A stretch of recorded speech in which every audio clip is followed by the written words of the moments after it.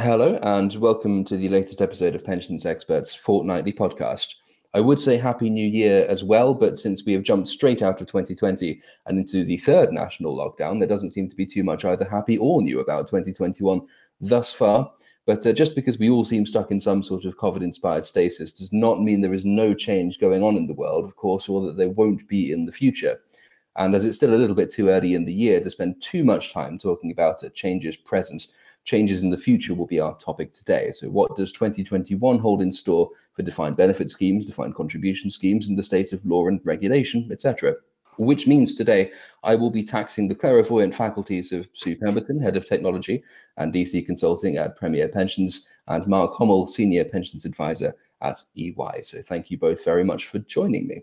If we start then with DB, I think, our own dearly departed editor, former editor now, Angus Peters, he wrote our prediction piece for DB in the last days of last month. Brexit was mentioned, its impact on sponsors emerging as a theme to watch out for. But of course, there is the lingering fallout from the pandemic, and the question there will be, will there be any sponsors left for Brexit to impact?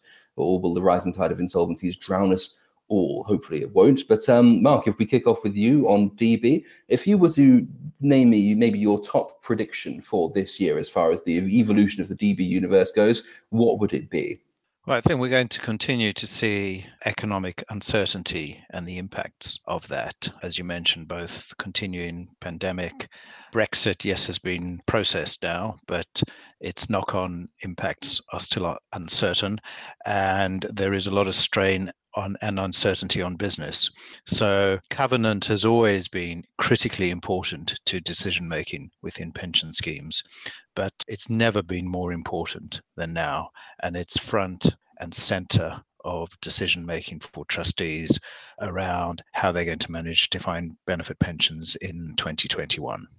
Okay, and do you want to take us a little bit further into the issues around covenant then moving forwards? I'm assuming it's going to be quite a worrying time for many. Monitoring that consistently, I've always been told, is a very important thing. Take us a little bit more in depth into covenant, if you would. Yes, I mean, EY conducts a quarterly analysis of profit warnings among listed UK companies.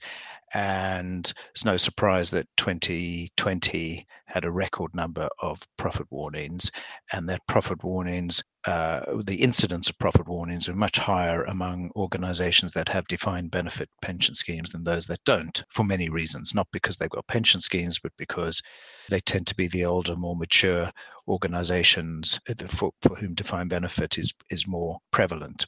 Profit warnings and the sustainability and security of organizations continues to remain very unpredictable. Obviously, through last year and into this year, we're seeing strain within retail, travel, leisure. Some of the other industries like technology have been less impacted, but I think we're going to continue to see uncertainty and things changing very, very quickly. It's amazing if you look at the results that organizations are producing, the volatility in them has never been greater. And I think the knock-on impact onto covenant is covenant assessment could change very quickly. We've got the challenge that covenant assessment needs to increasingly look at what's going to happen to a sponsor going forward, and particularly over the duration for which the pension liabilities exist and for which the sponsors are expected to be underwriting that. But it's all very, very unpredictable. And I do hope that DWP and government listen to the consultation, to the responses to the consultation that took place on the DB funding code, and that we don't get too formulaic in how covenant is assessed and over what duration it needs to be assessed, because I think each situation is tremendously different. And is that sort of married then to the concern around the new funding codes, to the twin track approach? And as I understood it, I think the only time I've covered this, it's always been about whether the bespoke route is tied very closely to the fast track route or not. And presumably, if you want more flexibility, you would prefer to see a bespoke route that isn't tied quite so closely to the fast track route. Is that a related concern to the issue of covenants, or is that something I might bargain for? No, it's highly related, because we don't want to see the dumbing down of covenant assessment, and you can't assess a covenant through a formula or a checklist, or indeed ignore covenant. And never has that been truer than now, given the levels of uncertainty and the speed of disruption that we've seen and will continue to see going forward. And just finally on the issue of covenant, I mean, and uncertainty particularly, obviously we've got this continuing issue about the pandemic and the responses we use to tackle the pandemic, but Brexit, we might hopefully one day in the near future never have to mention again. Is that something that's going to increase a certainty to a degree, or is it overmatched by the uncertainty around the pandemic and other things? Well, I think now that the legislative side of Brexit has been put to bed, the country's going to get on with implementing it and learning how to implement that. So I think at the moment it remains uncertain about what that implementation might look like and the extent and speed to which the UK is going to start diverging from the regulatory environment it fell in with when part of the EU. So I think we're at the start of ending the uncertainty of Brexit, but it's going to remain for some while now. Excellent. I won't ask you to go into any detail on predictions for Brexit because I think the oracles at Delphi would have struggled to make too much of that. But we'll move on from DB then onto DC. And the oracles that Stephanie Hawthorne spoke to for our DC predictions piece late last year suggested a torrent of single employer schemes transferring into master trusts. There's the legislative and regulatory impetus toward consolidating small pots and all the rest of that. So Sue, if you want to take us away with this one, I mean, I'll ask you the same question as I asked Mark. If you had one major prediction for 2021 in the DC universe, what would that be? I think you've hit the nail on the head, Benjamin. It's the small pots issue is not going to go away. It's going to build. I've spoken to quite a few, both employers and trustees, and obviously the uncertainty around the economy is playing a part on that. Employers are concerned about the ongoing costs of managing their own DC schemes. The trustees are concerned about value for member assessments. And if it all goes through, if all the legislation goes through as predicted, then October will see the pressure build even further. But it's not overnight. And I think a lot of trustees and employers think they've got time. They think they've got a lot of time. And I think that is potentially a bit of a mistake. If you narrow down the number of trustee meetings between now and when they're going to have to fulfil that first chair statement with their value for member assessment and analysis, there's not many. And if they have some thoughts about them putting into effect remedial action, some of it is quite difficult to predict how their remedial action will impact those value for member assessments and analysis. So I think my prediction would be that interest will build. There will be more pressure on both trustees, employers, on their current fee structures. And so the pressure will build to take some action and understand whether they will pass those value for member tests. And if not, then what can they do about it and when should they start? So I think there's going to be a lot of momentum building, and we've already seen evidence of that. And I'm assuming there is a degree to which this changes scheme by scheme, but what should they be doing and when should they start? You say people think they have more time than they actually do. If you were to give as universal a set of advice as you possibly could to schemes, what should they be doing right now and in the immediate future to get themselves ready for October when there is this extra pressure, as you say? What we're doing, we're talking to our clients and prospects at the moment about doing an initial value for member assessment. So they understand whether their scheme will pass those value for member assessments. If they do, then they've got, I wouldn't say nothing to worry about because they have to do them every year and they have to comment on them and put the analysis in the chair's statement. But they can breathe a little bit of sigh of relief a little bit. My prediction at the moment is that more schemes in that size will fail than pass. And the earliest they can get that warning, if you like, that early warning, the more time they then have to prepare and either adjust their scheme so they can pass, or they can start thinking about what are they going to do as an alternative. I think, Benjamin, one of the issues that I have is having spoken to both lawyers and providers alike, then there are more complexities with these DC schemes than I think possibly is expected. You know, some of them have been running for decades. The rules have changed over time. They've got all sorts of issues that aren't going to be addressed just by picking that scheme up and plonking it into a master trust. And I think that is one of the areas that I don't think all employers and trustees fully grasp at the moment. A lot do. Don't get me wrong, I'm not, there's a lot who are very well aware that they've got complexities that have emerged over the years with changes in legislation and changes to their rules. But there's a lot that aren't aware of this. And so all I can say is get planning as early as you possibly can. The market is going to be squeezed in terms of capacity, both lawyers, providers, or all lawyers, providers and advisors. I think when the deadlines start to hit, are going to find themselves incredibly busy. And my fear is that those less commercially attractive schemes won't get the terms in 2.5 years' time that they'll get now, because the capacity will be squeezed.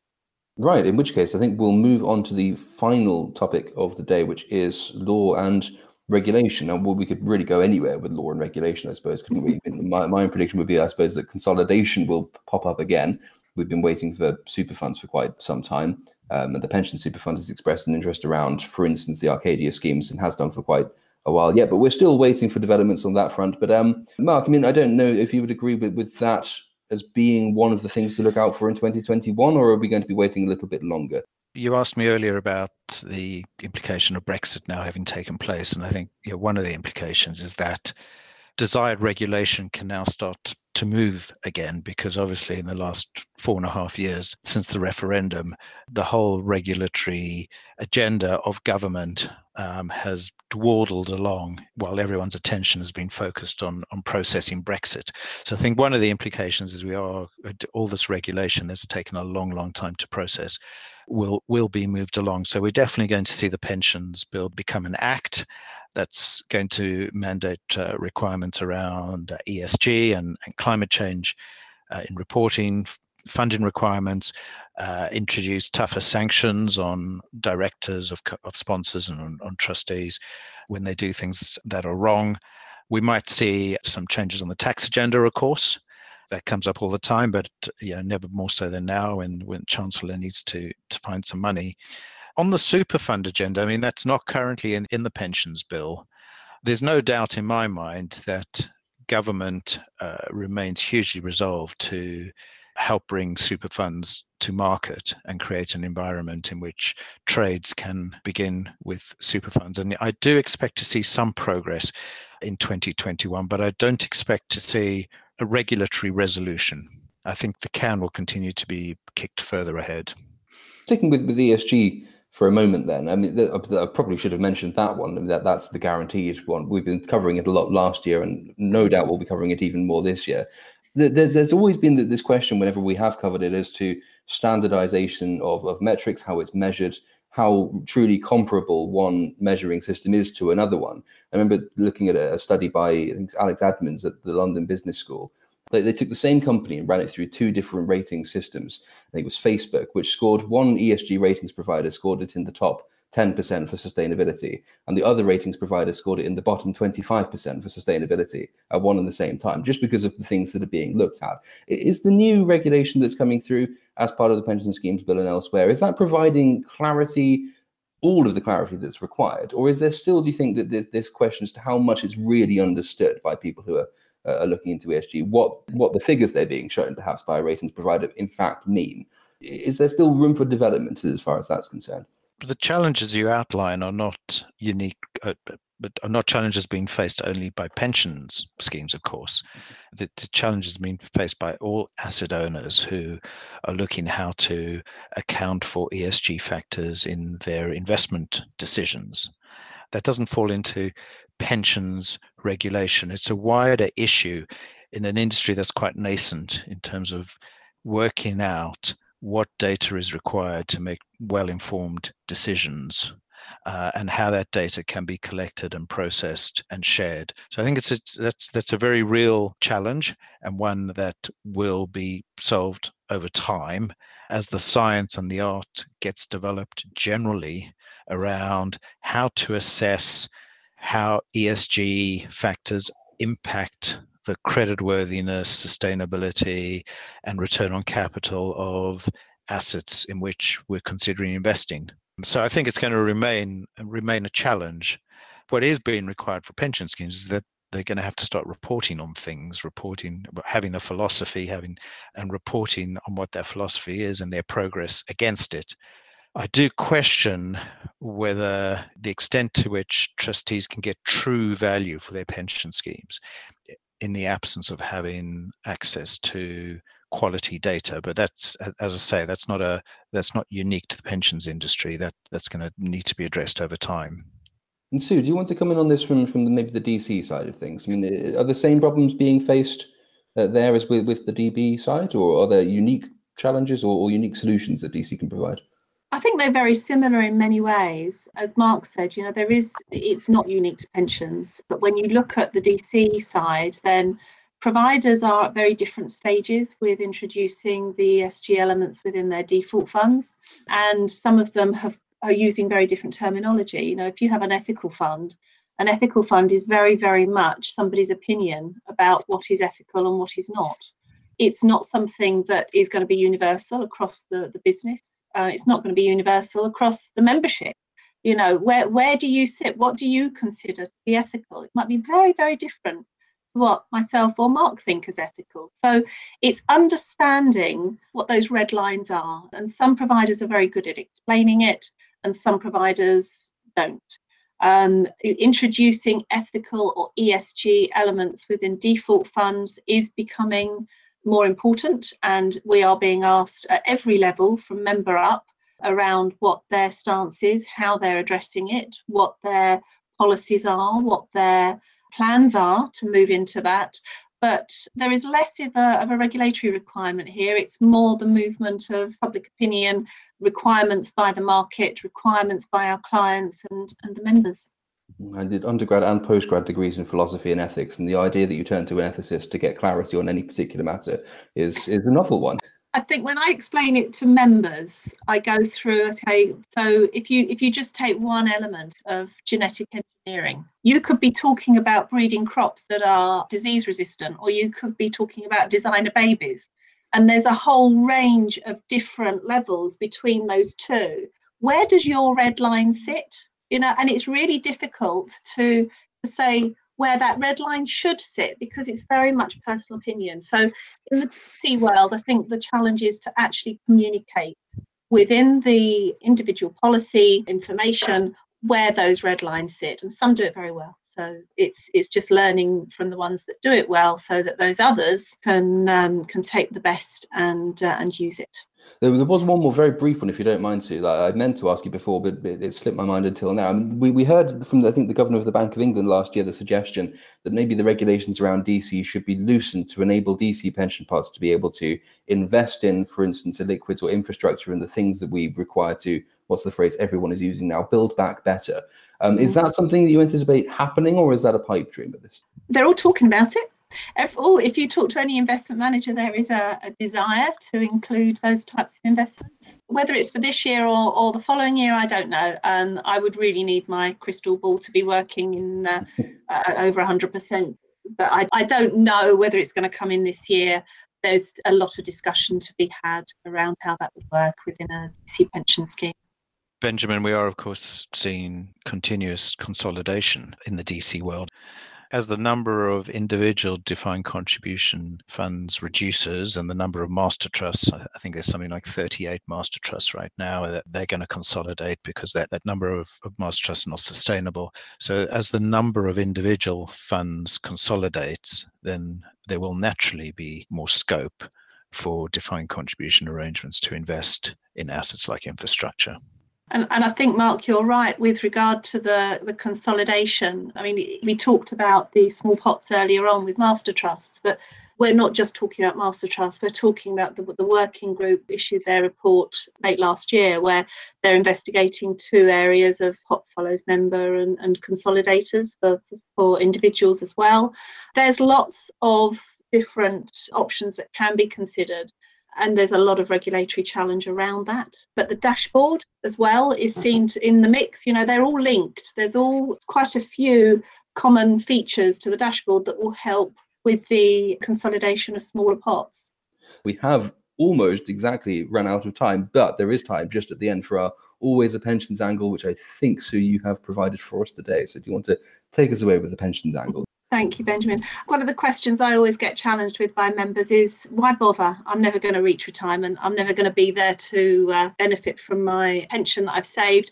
And it's the age getting older and older, and it's not fair. And that it's not fair. They're increasing my pension age. I'm not going to be able to draw it for ages. When I was studying years ago, one of the things that I studied was when pensions were originally introduced back in 1909. And interestingly, it was for the over 70s at the time. So we're sort of still not back at that level of having to be age 70 before you reach your state pension. You had to have had a birth certificate to prove your age, which of course at that stage wasn't widespread. And you had to be a person of good character.